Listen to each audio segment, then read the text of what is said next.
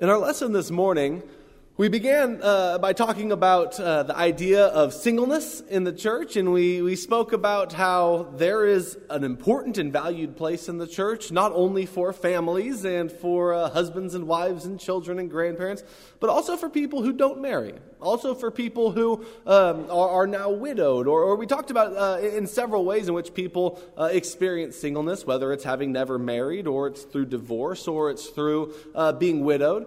And how each of them in the Bible has a special way in which they can serve God right as they are. They can live a rich, fulfilling, valuable, Christian, faithful life just as they are.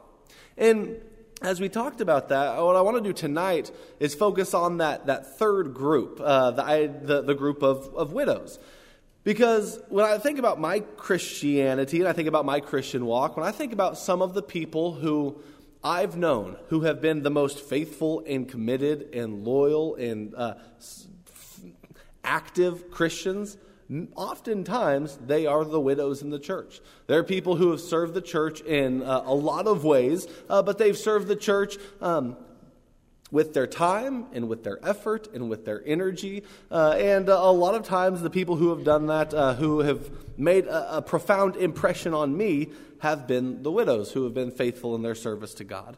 When you read through the Bible and when you look at early Christianity, and hopefully when you look at Christianity around you, something that you'll see is that the church and widows have always had a very strong relationship with each other. Most churches that I know of have a strong group of widows who are part of that church and part of the work that goes on there. But you see that even in the earliest days of the church. This morning we talked about Jesus being single as one of our first examples. But there's something else in the family of Jesus that I think is interesting. It's highly likely that his mother was a widow, that Mary was a widow, and that Jesus cared for his widowed mother. One of the ways that you can kind of piece that together, we don't have anything in the Bible about the passing of Joseph or when that might have happened, but you do have Jesus having his father and mother in the birth stories, but you never actually see his father appear again in the rest of the stories. Even at times when his brothers and sisters are mentioned, even when his mother comes out, Joseph isn't there with them. And we don't know what exactly happened. Maybe he just isn't mentioned or what. But I think it's highly likely that Mary was probably a widow. One other clue is that while Jesus is dying on the cross in the Gospel of John, he looks to the beloved disciple. And he looks to his mother, who's there by the cross, and he says, "Woman, behold your son." And then he says to the beloved disciple, "Behold your mother." And he's telling him, basically, I want you to be the one who is now treating her like a mother. And the passage ends by saying that the beloved disciple then took her into his home from that day forward. Well, if she was still married to Joseph, that'd be a weird thing to do. So she probably had been relying on her son. And that's the way things tended to work in an ancient patriarchal home structure, whereas you would have the patriarch of the family, who would be the oldest living male. He's the one who would take care of the family. And when he passed, it would be his son who would take over the family. And in that case, it would be Jesus. Well, Jesus is, in that case, giving his life on the cross, and so he's not really going to be able to anymore. One thing that's interesting is rather than passing the responsibility on to a brother, which would probably be the norm, Jesus asks his beloved disciple to do it, because Jesus has such a strong idea of the spiritual family, and because she has been with them for a long time, that the beloved disciple is the one who Jesus is as the most appropriate to take on that role of being her son. But in the ancient world, being a widow, we're going to look at a passage that talks about different types of widows, but being a widow could be a very dangerous situation. It could be a situation where you were left in complete destitute. In a patriarchal home, if the father passed away, it was reliant upon the sons to then take care of their mother and the rest of the family. But if a widow didn't have sons, or if the sons were scoundrels who refused to do so, or, there could be a number of reasons. If the sons had died, there are a number of instances in the Bible where you read about a widow whose husband had died, and so she's a widow, and then her oldest son dies, or her only son dies. And in those cases, a couple of interesting things happen. In 3 of them, that widow's son is raised back from the dead. You have Elijah and Elisha who do something like that, and then you have Jesus himself. He meets a widow in Nain, and he ends up raising her son. And in each of those instances, without that woman has no one there to provide or help care for her. And it wasn't common in that time for a woman to be able to, especially an older woman, to be able to provide for herself. And so even going back to the law of Moses, there are structures in place to make sure that families are provided and taken care of. But there are people who could occasionally fall through the holes. Widows sometimes were one of them, and orphans were often one of them. And so that's why God becomes known as the God of widows and orphans, because he's the one who, even when society breaks down and you have these people in need, God's the one who loves and cares for these people. And what often happens is God will put laws in place to make sure that others will care for orphans and widows also in the society. When it would be easy to ignore them, God wants to make sure that they're protected. And so caring for orphans and widows becomes, you can read through Isaiah chapter 1. In Isaiah chapter 1, God is saying that he hates the worship taking place in Israel. And you come to find out one of the reasons why is because they're not caring for orphans and widows. It's like there are orphans and widows in your society who are being neglected, and then you're coming and you're worshiping like everything's fine, and I don't want to hear it. I don't want to hear your worship until you start taking care of those who are in need. In the book of James, chapter 1, pure and undefiled religion before the Lord is this, that you visit the orphans and the widows in their distress, and you keep oneself unspotted from the world. The idea of caring for orphans and widows is throughout the Bible a very important task in ancient Israel. It's a very important task that you see Jesus doing even while on the cross, and it's one of the responsibilities that the church has to take care of those. In fact, when you look at the Gospel of, or not the Gospel of Acts, but I guess you can call it that. It's a continuation of Luke. But when you look at the book of Acts, in chapter 6, one of the early controversies that arises in the church deals with the feeding of the widows, and how some widows who are native Jews, they are being fed first, and some of the Hellenistic widows are being neglected in the feeding of the widows. But notice even in that passage what the church is doing from its earliest days. It's making sure the widows have meals. It's making sure that the church is taking on the responsibility of feeding widows in their society and in among their community. And when they do realize that there is some prejudice taking place, so that some are being neglected, they make sure that they put a stop to that prejudice, and they assign some servants or some people to serve. And that's one of the first places where you get the verb form of the word deacon for people who are going to be servants in the church, that they're going to start serving and making sure that these widows are all taken care of. And so one of the first acts the church does to help solve this problem is to assign specific people chosen by the Holy Spirit who will feed the widows. Because feeding widows and taking care of the widows was always a responsibility and a job of the church. There's an interesting letter. This is about 250 or so AD. So it's 150 years, after the end of the New Testament, after the end of the first century. The church continues, and one of the tasks that you see the church continuing to do is to take care of widows. There's a letter written from Bishop Cornelius from the church in Rome to a church official in Antioch.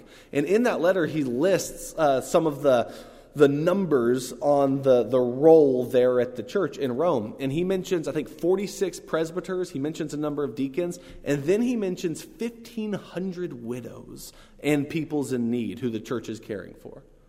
And in that, you get the idea that there is a large community of widows who have become associated with the church, and there's probably good reasons for that.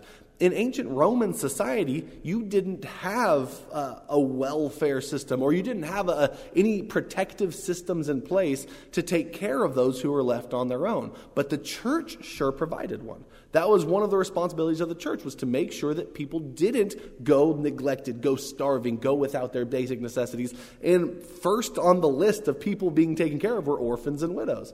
And so widows would see the gospel and the love of God full force through the church, and they would see the self-giving love of this community, and they'd think, that's a community I want to be a part of. That would open up the door to them to hear about Jesus. And so in the early church, widows were a huge part of the growth of the early church throughout the Roman world. And so the church benefited tremendously from their service to widows, and widows benefited tremendously from the service of the church as well. Widows in the church have always had a strong and essential and tight-knit relationship. And it goes back to even the earliest days of the church. It goes back to the earliest practice of the church, and you see it in the New Testament. What I want to do in the lesson tonight is look at 1 Timothy chapter 5. And in 1 Timothy chapter 5, we get Paul's lengthiest discussion about this topic.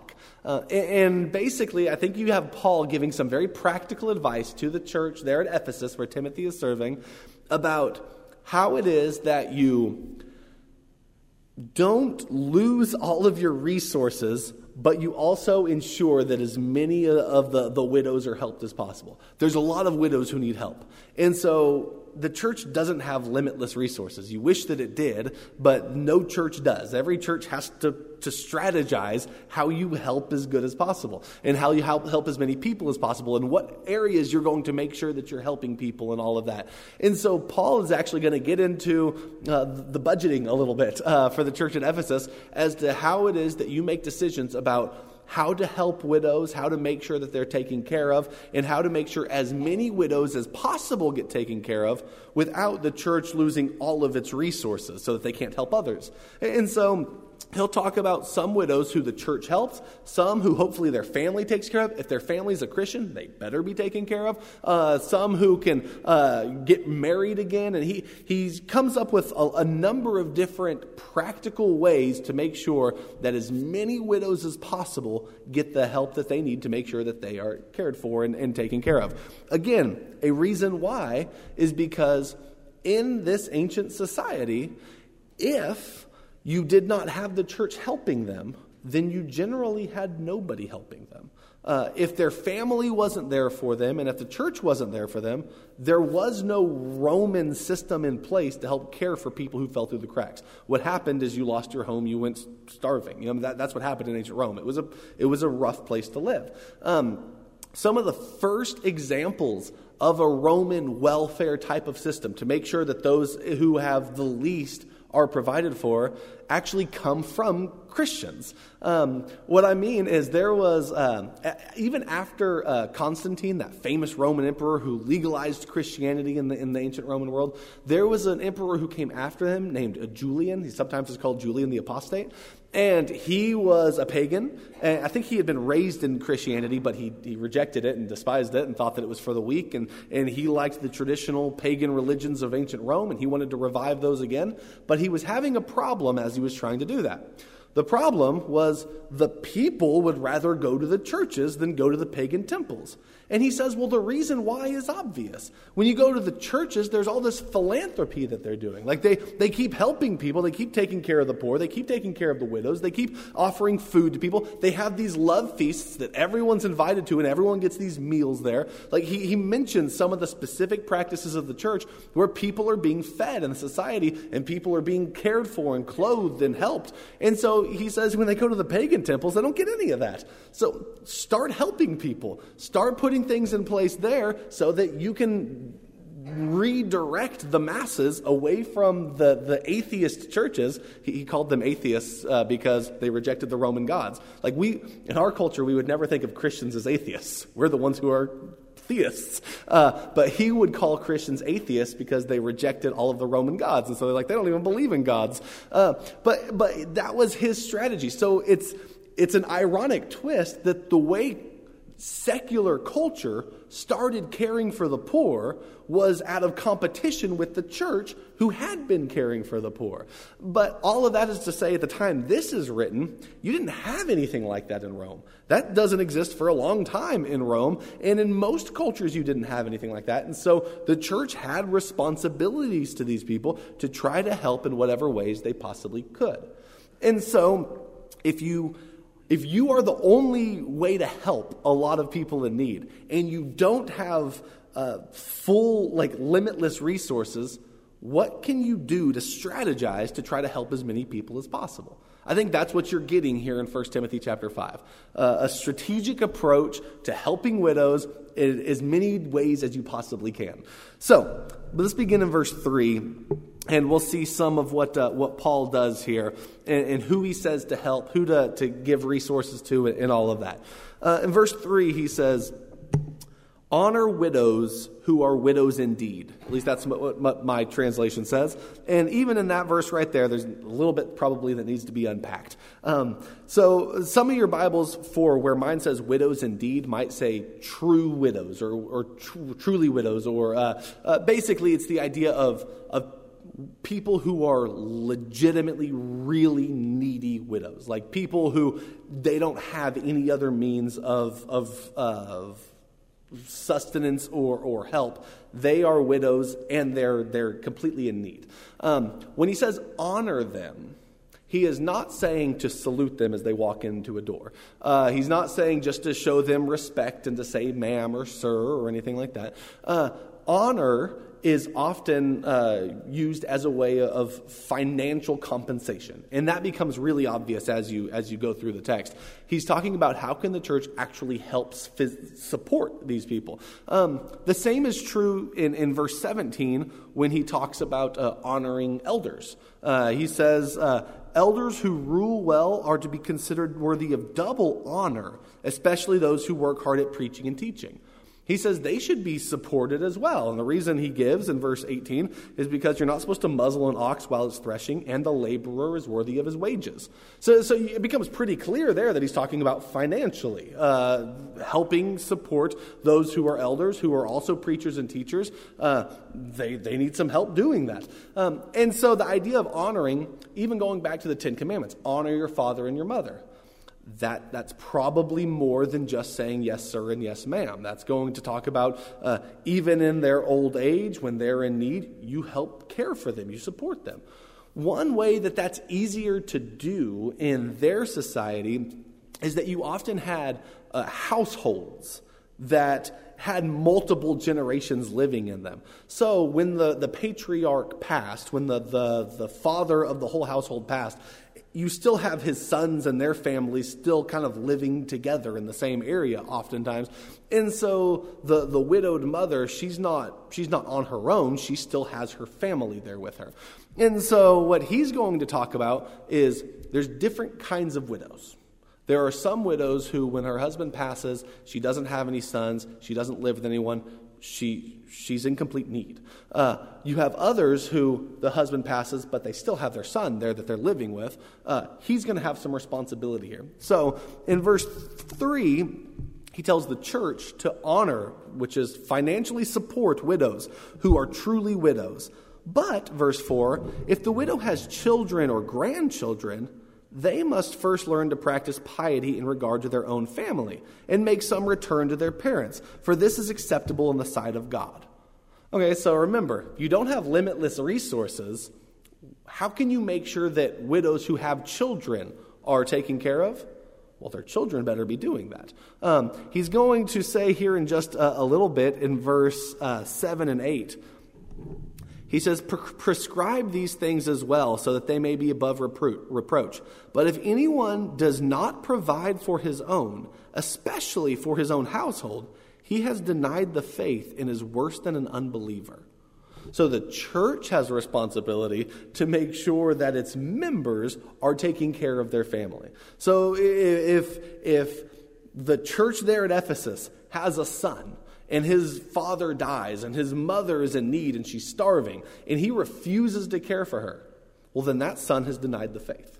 A part of being a Christian is doing that. He's worse than an unbeliever. He has rejected an essential part of what the gospel call is, which is you take care of your family. You take care of your mother when she's in need.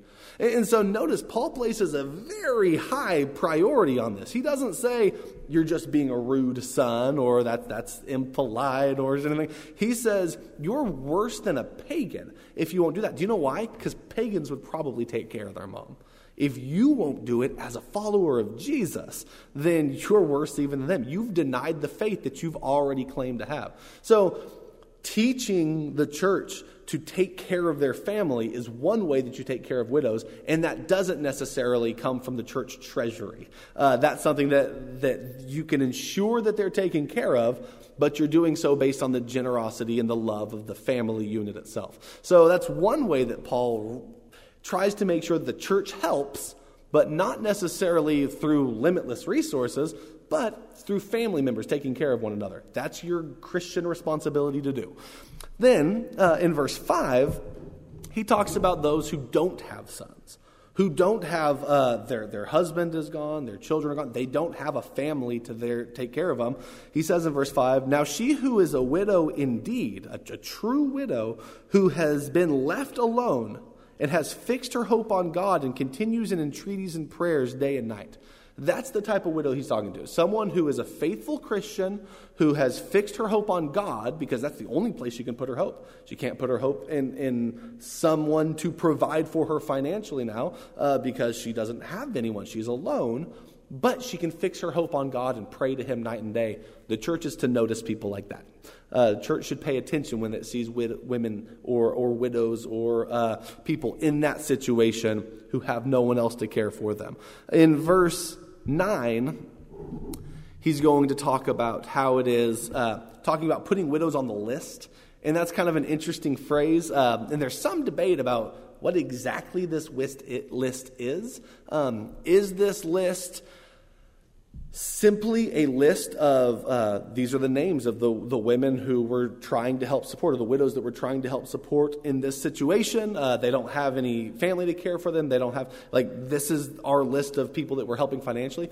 Or is this perhaps more than that, also a list of women who help serve the church in some way also? This is, so I'm not saying to have a convent of nuns or anything, but this is a passage that they would go back to see, you have very early on church keeping a list of unmarried women who are going to be able to serve the church and who have a history of serving the church.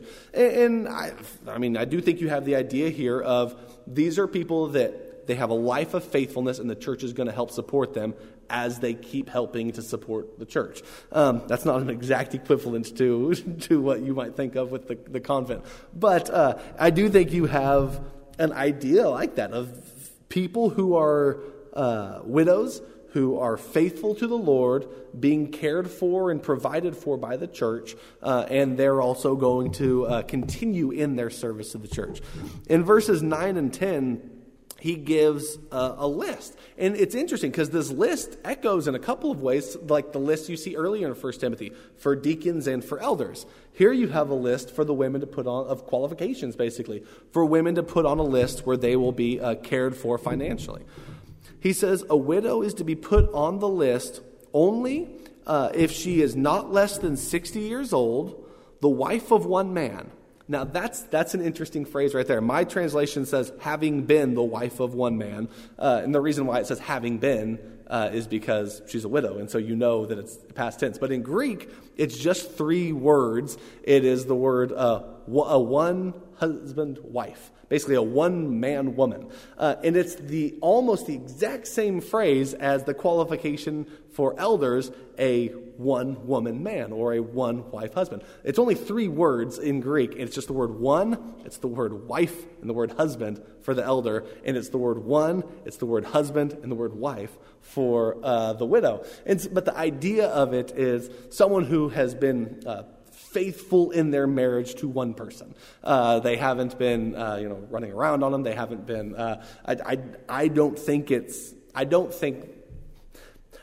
it's saying if this woman had a husband and then remarried and then he died, that let her starve. I don't think the idea is if she's had more than one husband at some point in her history, she cannot be taken care of. Some people apply it that way when it comes to elders, and I don't think that's necessary in the text either. But what you do have is, I think, the idea of marital fidelity. This is a woman who has practiced that, just like you would want your elders to practice that. Here is a person who has practiced that.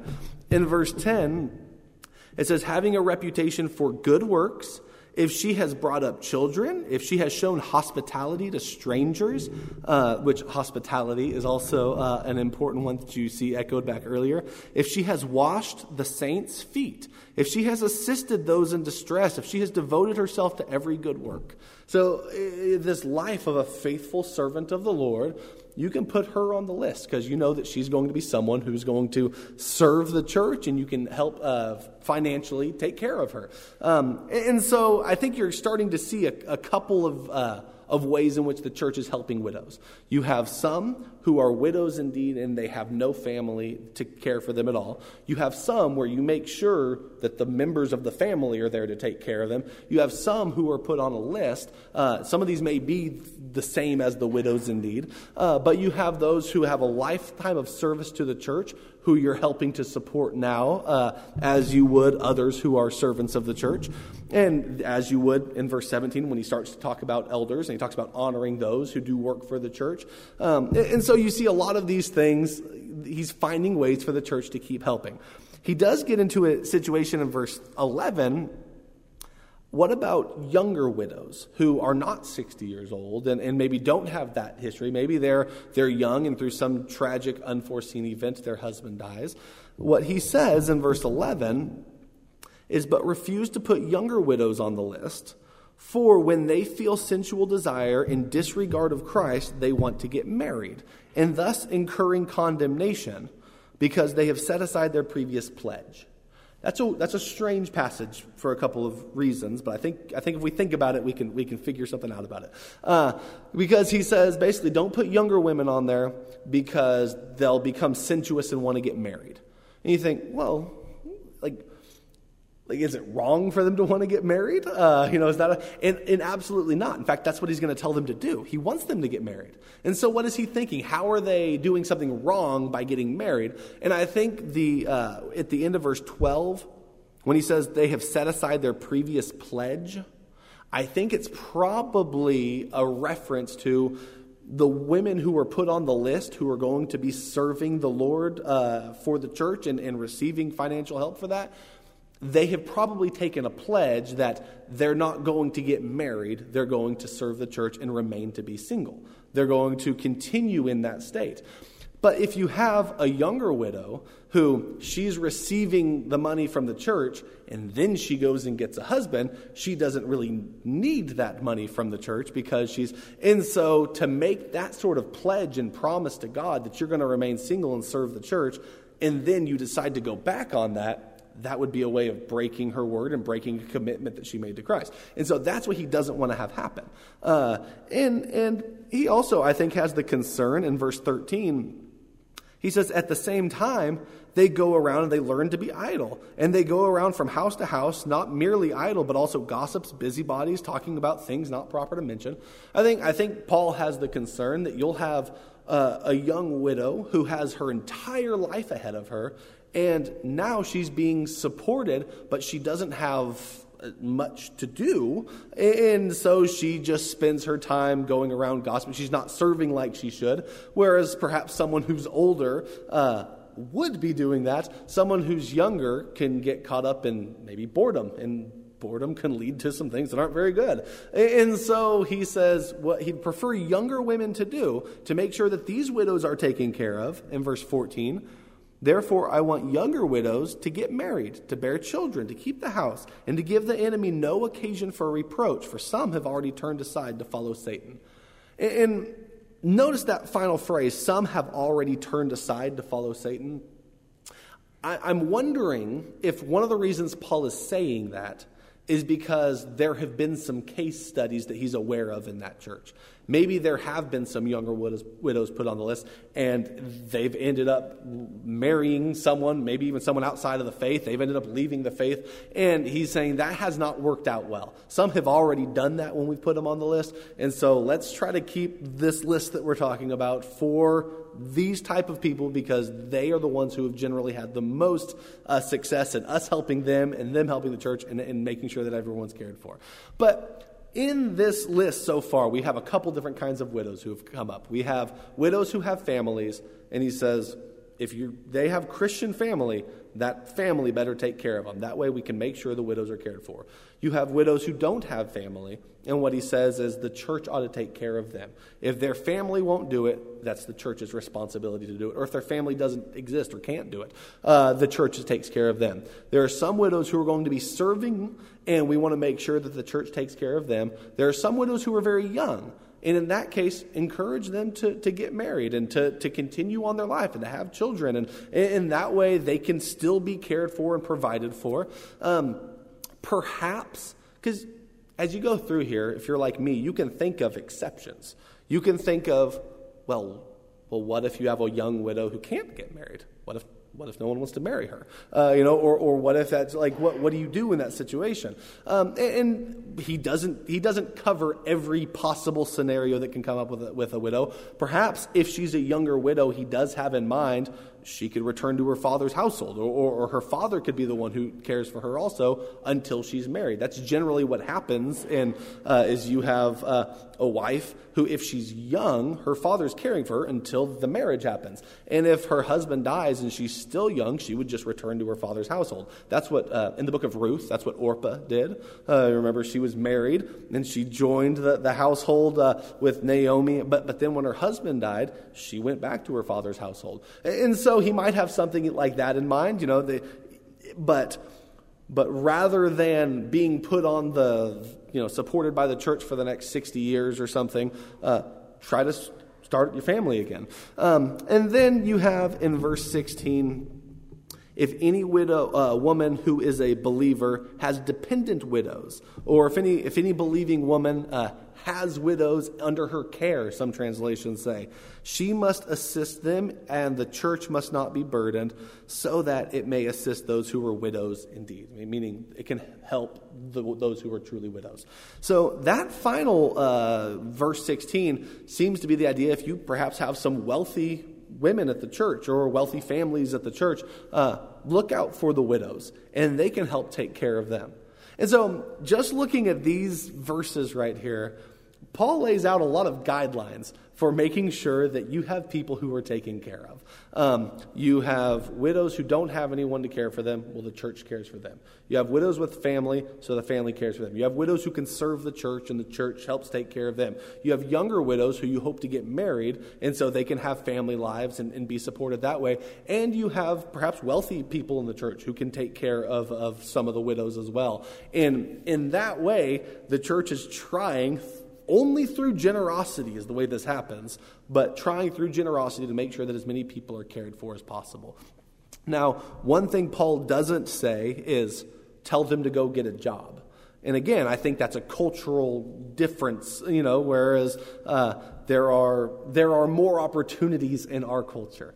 But I do find it interesting that Paul, he doesn't tell the church, take on every case you can and try to help. He recognizes that there's a lack of resources, so he tries to make sure that the church and the widows, you have a number of avenues available to make sure people are cared for, whether it's wealthy members, whether it's family, whether it's doing some work for the church, whether it's all of these different, whether it's marrying again.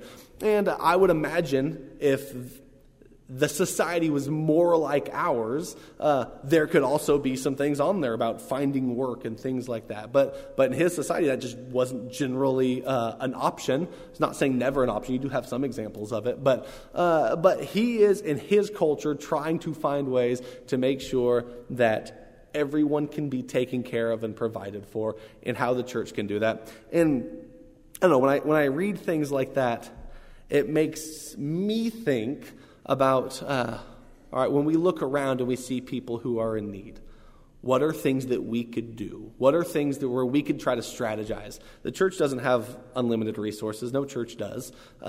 You can't just build 1 million homes but what can you do? Can you help people find jobs? Can you help people find shelter? What does the church have in the budget? But you start looking and you start trying to strategize ways. And that's one thing I appreciate. I go to elders meetings here, and one thing that I think as a congregation we don't hear a lot about but you should know is taking place, is that you do have some very godly elders here who do hear about people who are in need and who often, like Paul does right here, try to strategize ways in which the church can help and we can find help for those people in many different ways. I've been blown away by the generosity of some of our elders, by some of the members who have gone to the elders saying that they've been willing to help. And from my perspective, I get to see a lot more than a lot of people do of the good things that are done for people who are in need, for people in the community, for people who are part of this church. And so that's one thing I would say, to be thankful that you have elders who take this job seriously. But also I would encourage everyone to keep your eyes open and try to think about what are ways that you can find that you can help people who are in need. That was an essential part of ancient Israel's task in the ancient world. That was an essential part of the church, and it's a part of our job and our task as well. If you're a Christian, it's part of your vocation. And so I just want to encourage us each in that. If there's anyone here tonight who would like to become part of the church, if there's anyone here who would like to become a Christian, you can name Jesus as Lord of your life, have your sins washed away in baptism, and live for Him. If you have the need, please let it be known. Come sit on the front row while we stand and as we sing.